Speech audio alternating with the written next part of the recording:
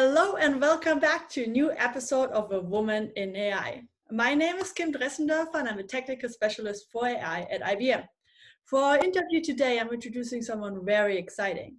She was the Director of Innovation and Technical Transformation at Porsche and is now Managing Director at Deconium. She is also a board member for AI at Microsoft. Let's welcome Anja Hendel. Thank you so much for being here today, and I'm very excited to speak to you. So why don't we just start it off right away and you tell us a little bit of who you are and what you do. Thanks, Kim. Yeah, I would love to. So thanks for having me. It's always a pleasure to discuss about AI and all new technologies for me. So I studied computer science, more than 20 years ago, so quite a while ago. And then started my career in a consultancy, which was quite exciting because then you get a great overview about what's going on in the world, because I was quite international on quite international projects. So this was a great time for me and to learn more about different companies, different cultures, how to use technology, and obviously a lot about transformation, what we now call digital transformation, but how people cope and handle with technologies and how they find their way to get through this changes which come with new technologies. Hopefully all for good, but it's still in the end still things are changing where we use them. So then I changed after 6 years of traveling a lot. I thought it's a good idea to settle a little bit more down and went got a new job at a pharmaceutical wholesaler. Celesio was the name. So it's at the moment the new name is McKesson Europe. So quite a big group, because I was very interested in not only what happens through this exciting software implementation phases, but also what's going on afterwards. So what happens when all the consultants leave and the operational business starts, and how is the organization working with this, and how is this continuing? So I had also another 6 years. I'm a 6 years girl, it seems. So with Celesio. And then, I got the opportunity to start at Porsche, which was not too much expected, because I was not too much interested in the automotive industry. But the job was great, and my boss was, I thought, was excited to work with him. So I thought, yeah, why not? And this was, I think, one of the really good steps I took. So a little bit out of my comfort zone, automotive, no clue. And I had no car for 10 years. So it was really something, everybody was laughing around me and said, they didn't get you for the car, right, Anja? I mean, it was so, everybody was a little bit like, what? Anja is going to an automotive company. But this was really quite great, because if you change your job in a direction with a topic where you are not so much interested in and not so much used to, you have a look to a totally new world, new people, other mindsets, and you learn a lot. So this was really great, and I had a great starting job at. I started with portfolio management and strategy, so I could learn with the portfolio a lot about what's going on in the automotive industry. What are the challenges? Why? Because where do they have to invest the money for to get the right IT implementations done? And on the other side, I could bring in all my experience, which I had with all the other industries and companies, and in the strategy part. So after 2 years, I started to work for one of the board members of Porsche, and supported him with the digital transformation, which was quite a ride, right? I mean, to see all the different things, not only the IT parts, but also the investments which you take if you work with the venture force to build new companies and organizations, bring in all the innovation stuff and things like this. So this was also a great time full of new experiences and very different perspectives on what transformation and what work with new technologies is about. And then you told it in the beginning. I worked for innovation and digital transformation, and also especially for the Porsche Digital Lab in Berlin, where we worked a lot with new technologies, where I did my biggest things in AI, but also in blockchain. We did a lot of things with the IoT, right? Because it's also a lot of beauty in computing, combining all these new technologies and bring them to good use cases, right? To bring them in diverse teams and to make people understand in the shop floor and wherever how to use these technologies and how they can add value, because this is in the end what technology is all about, to bring us a better life and to make our life easier and healthier and better. Yeah, and in the beginning of the year, I got the opportunity to join the big transformation project within Volkswagen Group, the car software organization. They built a completely new software company, and the way how to transform Volkswagen to a software company, or more, bring more software aspects in their products. Therefore, I joined Diconium, which is a 100% subsidiary of Volkswagen, with lots of software developers, which I'm very happy to join the group, because it's very, it's good to be back with the old development guys and girls and work with them on developing great software products. I love that. What a career already. I'm like, I can't wait to hear more about it. If you look back and like how you, did you ever imagine yourself as a little kid that this is going to be your career path? Was that your dream to become a managing director at that point? I obviously not. I had no clue. No, I mean, I was always very passionate about things, and I was always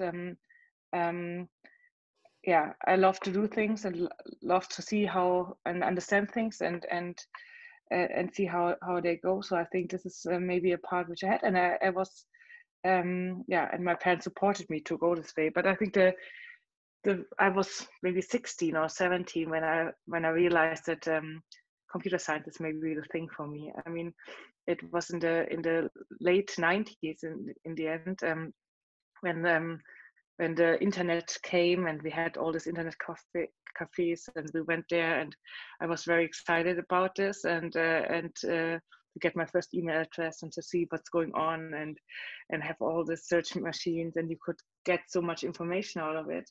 So I really liked this, and the good thing was the school where I went to had had one class of computer science.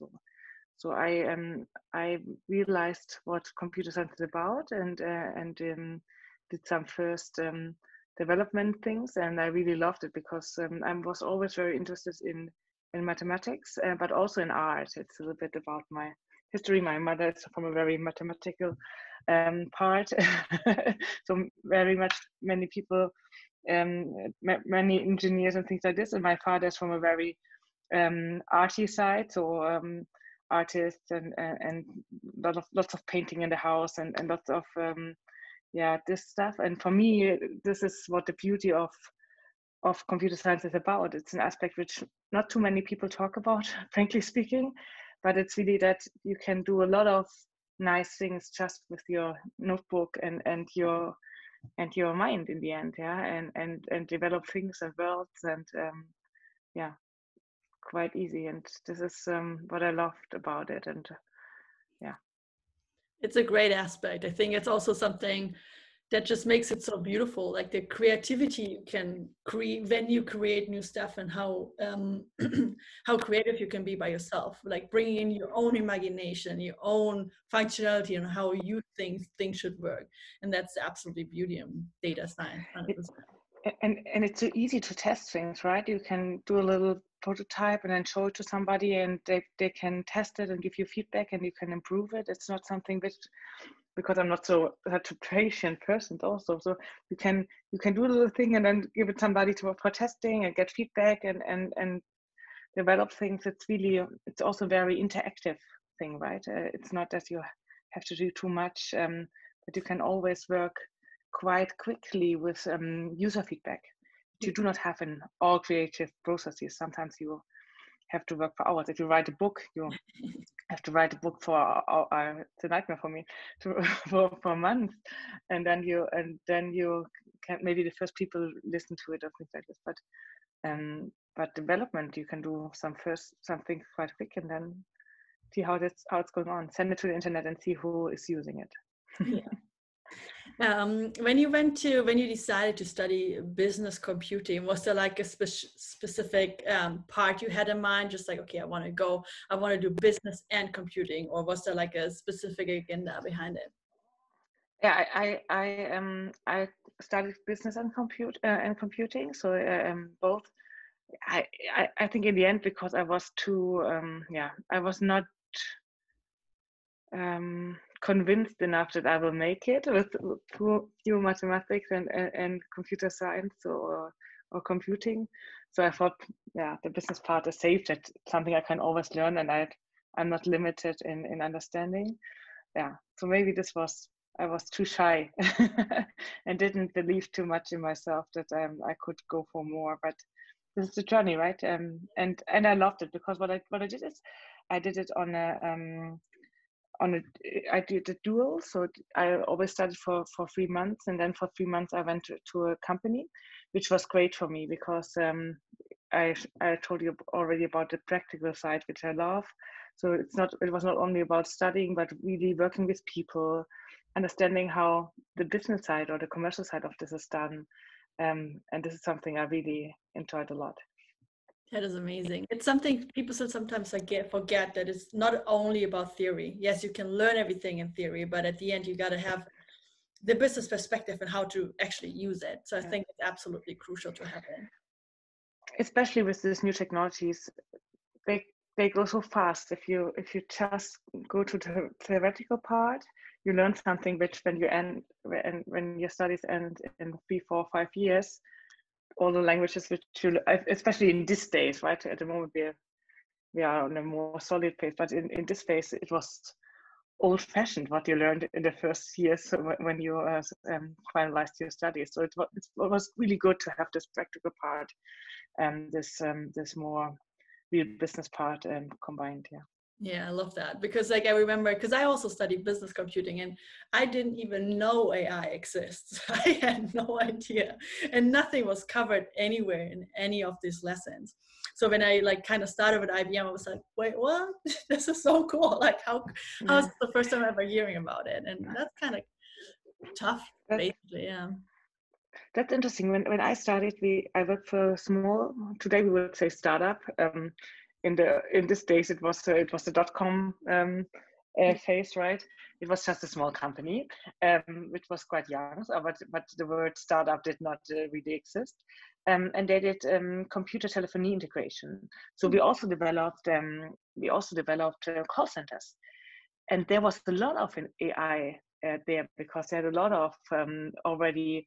We worked a lot with voices, but I didn't get too deep in this, right? It was just something I saw, and it's really impressive to see how much there 20 years ago was still there or was already there, and that it didn't went faster, right, in this area, because we could already talk to machines 20 years ago in a quite okay way, but it's still not here yet, right? 20 years later, that we do it quite natural, totally integrated. It gets better now with products like Echo or Alexa or whatever, or Siri, but we are still in the beginning.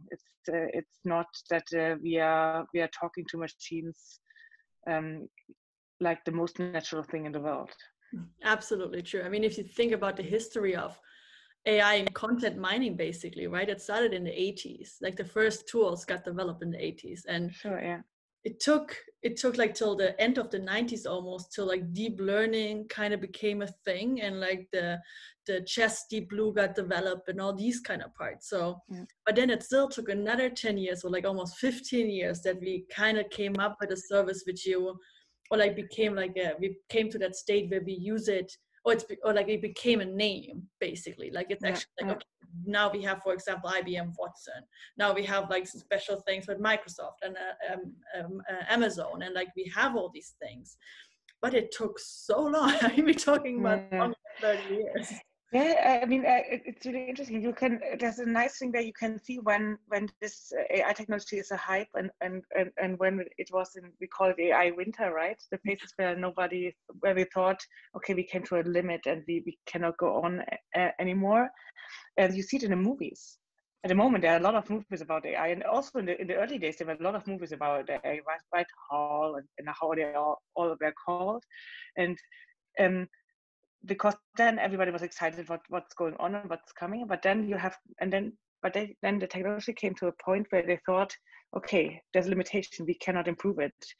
Yeah, something is stopping, and then you have a winter, and nobody cares about it, and the focus get lost, and people are not so much interested in it, and then this technology start to, stop improving, I would say. And it's very interesting. If you have a look if you Google AI movies, you can see when it's a hype and when we have a winter. In the moment, we have no AI winter. AI is hot at the moment. Now everyone's talking about it, and basically the trend is no business will survive without AI. So there's a lot of changes basically happen. If you think about yourself, what do you think AI is like? What is the beauty and the most fun about AI for yourself? I think it's about all new technologies or all technologies. I think the good thing is that they can make our life better and can improve the way we live and how our daily work and things are going on. And I think AI is a big step in bringing, for example, more safety in things. I mean, I told you I work for the automotive industry, and if you have a look I mean, the big thing is autonomous driving, right? And people are a lot discussing about when it's coming and how, but what they do probably underestimate is the way to go there. We put a lot of AI in the cars, and with a lot of IoT accidents, and in the end, to make us as a driver or a passenger in a car safer, and also to make the surrounding of a car safer. And this is, for me, the most important step, right? It's not only about having all these cars where nobody needs to drive anymore. It's in priority one is safety. I'm not sure if you're aware, but more than 1 million people are dying every year due to accidents, car accidents. And this is such a huge number. I mean, and AI and the new technologies can support us to bring this number down. And I think this is for one little example from the way I work at the moment a lot, to make our lives better and safer, and bring more safety in our lives. That's absolutely amazing. And I mean, like that's something where I always kind of struggle with people who are so against AI, because they don't understand how useful it might be. Because a lot of times it's probably the same for you when you come into client meetings and you say like, it's not that good, like we don't need it, it won't improve anything from our side. But then you probably have like the problem with the ethics and like, okay, when is a machine deciding how? But like exactly what you just mentioned is the key. Like 1 million people dying. Just imagine how much more can be saved if we actually implement a useful AI in it. Yeah, and I think my experience is that it's also a lot about education, what you realize when you go to your clients, because I think unfortunately we have very limited knowledge about technologies and software and IT, and how these new technologies are working in our society, because we are lacking education in this in all ages, on all levels and in all sides. People are not too much interested in technologies, but more about rumors or the science fiction stuff. I mean, there was a great thing where people were asked what they first think about when they hear AI. So what is their first association? And I think it was the Terminator. I mean, think about it. It's the first thing what people think about when they hear the word AI, which is which shows us how far away these technologies are. And I mean, in the end, everybody who's using his phone every day is using AI, because all the route optimization, lots of little tiny things which optimize our lives are working the way they work due to AI. Um, and I think we should talk and educate people more about what is the added value, and that it's not about the Terminator or other science fiction heroes. That this is not the thing why we work on it. It's because of this little tiny steps which make our life better. How do you, or how do you think schools kind of need to improve basically this topic? Because this comes down to having kids learn about it, use it, like build their own little robot, for example, or build their own little website to just like figure out how it actually works. What do you think needs to happen that we come to that stage there, that everybody's educated on the same level about AI and technology? Yeah, I'm convinced that we need to have more technology topics in school on a very early age. I would recommend, because we teach children a lot of stuff like art and how to write and how to count, and technology is getting a more and more important topic in our life. So it's super important that we educate children more in how to handle this. This is for me something very basic, and I know that there's a lot of discussion about this, because do children need to know how to program stuff, and do we need all programmers or software developers all over the place? And in the beginning, I was always like, no, of course not. But I'm changing my mind. I would say yes. I think it's something like that I have to learn grammatics in school or I have to learn the basic way of counting, and I can also use a calculator for this. But I have to learn it. I mean, it's just the basic knowledge. You also learn about physics or biology, and not everybody is getting deep diving this in his later or her later career in these areas.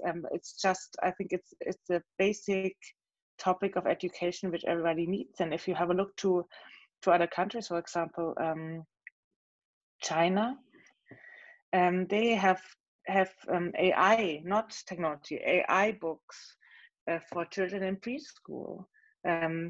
So children are getting AI education when they are very tiny, and you notice children pick up very fast. They learn languages very quickly. So it's good to teach them also to how to use technologies quite quickly, because this will be a more and more essential part of their lives. Absolutely agree. And I think like if just like think about like what devices are kids using? It's like there's a statistic like 5 hours a day their phone. So literally are confronted with technology like almost every day. So like why shouldn't you learn about it and get educated on how to actually use your phone and what comes with it? What do you actually install on it? Exactly. And I mean, I think this is the way why people are so critical about it, because I mean, I think they are using the phone, but in a way I wouldn't recommend a child, and also not an adult to use it. And I'm also not perfect. I'm also using it too much for the wrong things, for all this social media stuff and things like this. I mean, we all know this triggers us with an addiction, and that we waste a lot of time in this area, which is also not good. But this is also what education is about, to understand how you can use a technology for good, for your life and for your education, and for a good way, and how to use technology for not so good. I mean, this is with all tools, right? Technology can be a tool or a weapon. It's the way how we use it, and it's not the fault of technology, but it's really how we use it. And this is about that we need to have more education about how to use technology for good, and how to use technology for not that good. Yeah. and figure out like where goes your data, like what happens when you install it, Exactly. right? Like what do you do when you sign up your email, like what actually happens behind it, where does it go? Because there's like, I even see it with my little sister, it's such a difference. While I was like the one, okay, how does it actually work, she's like, oh, why doesn't it work better? So it's already like that kind of generation gap and kind of that way of how to use it at the end. So massive difference. And just as long as the sign up for like an app or something is easy, I'm going to use it. Like nobody's questioning WhatsApp, for example, right? No, everybody's using it, sharing their pictures and all that stuff. But then you have massive discussions with a corona tracking app, which like there's just literally the lack of information and education, which would be completely different if people actually would know, oh, that's what happens. Exactly. Yeah. And it's not right. I mean, I think the Corona app is a great example. I mean, people are using yeah, let's name this dangerous tools that you all use, like WhatsApp, Facebook, and things like this, where you give a lot of personal information away, and which is okay, but you should be aware. And the Corona app is made in a very social, very good, really data protecting way. It's really, I mean, technology is never perfect, nor am we, yeah, right? But but it's made in a very good way. But people are not using it because yeah, I'm not sure, because maybe lack of info. I think I can say it again. Maybe because nobody is convincing them that it's good, and they hear it's not so good, and maybe we should put more gamification stuff in the Corona app to make them that addicted like they are from all the other social media stuff. And then they would all love it and download it.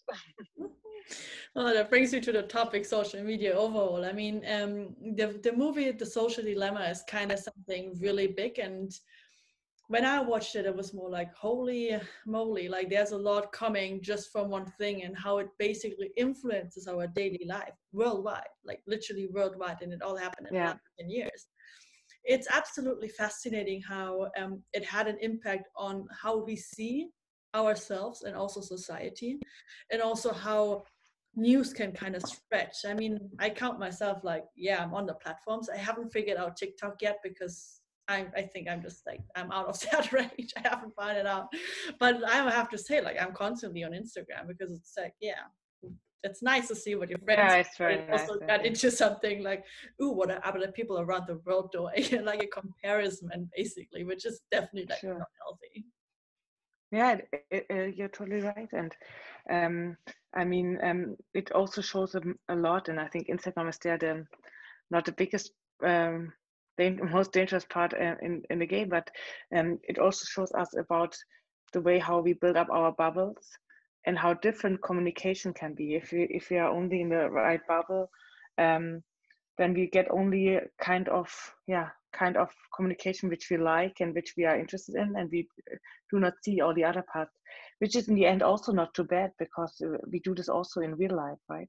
We meet people and friends who are also with the same mindset, which brings us up to the part how important it is to have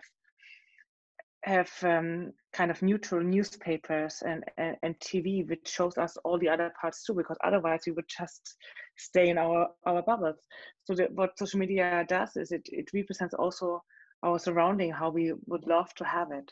And this is something we also need to understand and learn, that the world is not like our bubble in our real life, and also not like our bubble in our social media life. Life is, yeah, more diverse than what we see. And this is in the end a part which I also like a lot about AI. I mean, all the discussion you mentioned in the beginning about ethics and things like this, and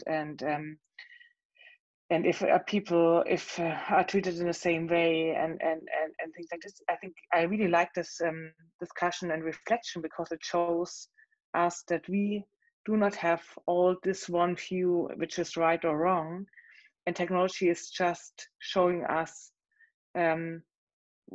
what we do in our data in a very clean and neutral way, without any personal interest, but just using our data. And then we realized that there are not enough women or people of color or people who live in poverty or whatever.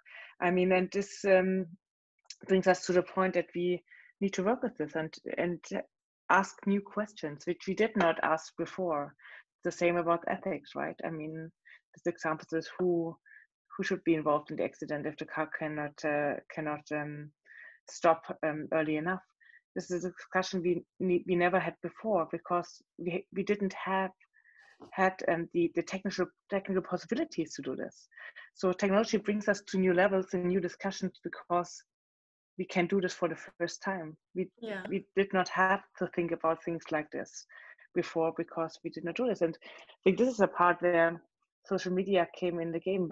We started something, and now we are there. And even the people in the movie Social Dilemma showed who started to build this didn't realize what they are doing. And it's not all for bad. It's a lot what can be done in social media is for good, but there are downsides and we have to be aware about them and work with them.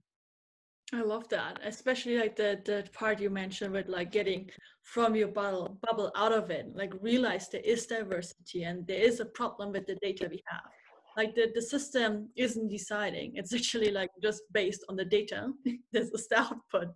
And that's basically something we need to talk about because it brings you out of your comfort zone, because it is like a not nice topic, because it's not easy to talk about because there are many problems, and especially when you talk about the topic diversity and how, for example, let's talk about the female role, like how women are portrayed in, let's say, movies, for example. Like it's always just like out of expectation, like not out of reality. So you always have like the perfect mom, the perfect businesswoman, the perfect body, the perfect hair, and it's just like stuff like people think this is what's happening, this is the real. And this is so hard, especially like talking about, okay, finding a female role model who is just like you, and like you can have a connection to that person, because the how we got portrayed in, especially in social media, is just like not based on reality. And I think that is a massive problem we have, and we finally are talking about it. And I mean, like, I don't know, for example, like LinkedIn is a great platform for that, because lately I see more and more like posts of colleagues, women, who are saying like, this is what people write me in my chat. That's just not okay. Like, it's highly controversial. It's basically flirting on a business level, which is, it shouldn't happen, and we shouldn't like basically like have to deal with this. And I'm like kind of happy that we reached that point with movements, with like talking about it, being open about it, to create a platform where we can also share what actually happened, and like give the female like technical specialists or whatever the chance to feel comfortable with it. It's thankfully a lot of changing, but it has it needs a lot of changing still, because I feel like when you think about a role model, and like, for example, why I started this Woman in AI platform, it's like I want to showcase women like you, like, hey, this is what I do, this is what I see, this is what I kind of want to achieve, and that's where I am right now. So if you have interest, like, follow me along on my journey, and I am more than happy to share. So it's kind of like different, yeah. And we need more role models, right? Because we discussed in the beginning. So how do you get where do you learn what is the job of your dreams or the job you want to work in? It's based on your surrounding. If you don't see these people or don't understand that there are jobs like this, then you would never start to work to start your journey to get there. And so I think this is very important, and it gets more and more difficult, right? Because many of our jobs look all the same. We all sit now in our home office in front of little notebooks and are talking and typing emails, and it looks all the same. So I think we need, especially for children and young adults, to show more what we do, to show more how they can involve themselves for getting great, for shaping the future in a great way, I would say, because I think this is what we all should do. And this is a lot about showing what you do. It's a lot about working with yourself and your personality, because it's the diversity part which I mentioned. I think it's very important to understand that in a world which is getting more and more complex, it's not only about me, it's always about teams. It's also always about people who have another view, who have bring other aspects in my work. And it's much about doing things together than just this one person which is doing everything perfect in the right way. This is not where we are. It's a lot about exchanging and working together on creating great solutions with all these beautiful technologies. Love that. It's like like empathy, like be aware, like people have different opinions, people have different backgrounds, and that at the end if you bring that all together, you're gonna have an amazing work culture and have so much more fun, because you're open-minded and you're open to like learn new stuff and basically like grow in your own personality as well. So absolutely love that. If you just imagine someone like a little girl is like listening to your interview right now, and she needs some like advice basically, like in how to, for example, like get more confidence or find a role in the tech area. What advice would you give her? I mean, first of all, it's good when you started, because I think if you want to shape the future, which you all should a little bit interested in, you need to understand technology, and this is probably the beginning. Start to learn more about it. Go to this social media platforms, for example, but do it for good. Have a look to people who, for example, Twitter a lot about technologies and see what is going on. Follow these people. Have a look and get into a conversation with them. And in the end, try to do a lot in your studies about this technology stuff, and try to understand the basics of how technologies are built and how they go on, and then find the spot where you are most interested in. And there are so many different areas, right? I'm at the moment stuck in mobility, and I love it because it's a very interesting field. But there are so many great fields in healthcare, in the whole food industry, right? I mean, this is all about technology. I mean, I had a few weeks ago a beautiful dinner about the future of food, and she told us that even the food which we know today is in the end very much based on the technology, because the banana did look quite different hundreds and thousands of years ago. It's how we cultivated it, and that's in the end also the way how we developed these things for optimizing is to get food for everybody. So I think there's so many different fields. I mean, technology is not just for these nerdy people in front of their PCs who want to develop software programs, but it's really about healthcare. It's about education. You have it in all areas, so it's a starting point. It's not and from there you can find what your special interests are. What is the best advice you ever gotten? Ooh, this is a tough question, because I get so many good advice that I think it's very much about I think it's very much about in which phase you are. But what happened a lot, and maybe this is something very good, when I started to study my first semester, I was not really good. I had a bad start because I had it was just, I was good. I was quite okay in school, and then the first semester was horrible. I had not so good grades, and obviously I was a little bit afraid about telling the people from the company where I started to study, to show them, oh my God, you took me, and I thought I disappointed you, and look what I've done. And what they said is, how can we help you to improve? So they didn't they didn't judge. They was just supportive and said, okay, that's happened, but what can we do to support you to improve? And maybe this is the best advice which I got, because they didn't gave me this advice, but I learned so much about it, because if somebody is not fulfilling what was expected, ask first how you can to help to bring this person there, and not just push and challenge it more, because it's not as this person wanted to do this. It's more about helping people to develop than judging and pushing them. That was beautiful. I love that. I'm going to keep that in mind. I think that's absolutely amazing, because it's like, yeah, it just literally concludes whatever you're working on. You can never be perfect at one area. It's like no chance. You need help from others. And like that they gave you this kind of like confidence to like ask Exactly. and be able to like talk open about, hey, there's an issue because I just like don't know what I have to do right now, is absolutely beautiful, and something people need to actually talk more about. They gave me kind of a comfort zone out of my comfort zone, right? Something went wrong, but they gave me a comfort zone and told me it's okay not to be okay. It's okay that it didn't work in the way you expected it, or you wanted it to have it.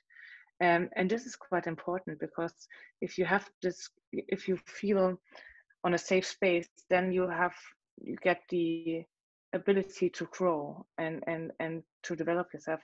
If you just push, people get afraid, and this is not a way where they can grow. If you are afraid, you cannot grow, right? And you are in panic mode and are not in the way that you can that you find a good way out of it. Allowing people to fail, like that it's okay, like that it's just like it's a normal thing, and you only learn from your mistakes. But if you just like, there's no chance you don't make mistakes, like it's okay. And I think that's so important in a work culture, especially, that like managers and all that kind of stuff give the employees the chance to like, hey, you can learn, all good, but yeah, just communicate and like have that the safe net, basically, that failure is okay. Totally right. Yeah. Okay, I have one more question for you. And this is basically like, okay, what's your favorite app on your phone? Ooh, this is also interesting. Well, maybe it's quite. I have two answers. I think it's Twitter, maybe, because I love Twitter. I love the exchange, and I'm very much interested in content, and Instagram is nice about pictures and things like this, and to open your mind and just have a look. But Twitter is about content and networking. This is what I like a lot. And maybe the second favorite is also just the call button, right? To call somebody, to get in transaction with somebody. This is also what I think what this device is originally made for, which many people do not use too much. Yeah, but I think Twitter is quite a nice app. Not a very exciting one, but I think it's an app I really like to use. I love that. Thank you so much. Where can people reach you the best if they have any more questions? Obviously on Twitter. No, but also you can. I think I'm on the most networks: LinkedIn, Twitter. I'm quite regularly, and on the other side, you can also send me a mail. It's anja.hendel@deconium.com. It's my email address, and I'm very interested in all kind of discussions and conversations about new technologies, and especially AI. Perfect. Well, thank you so much for coming here and having an interview with us today. I wish you a really beautiful rest of the day, and hope to speak to you soon. Thank you so much. Thanks.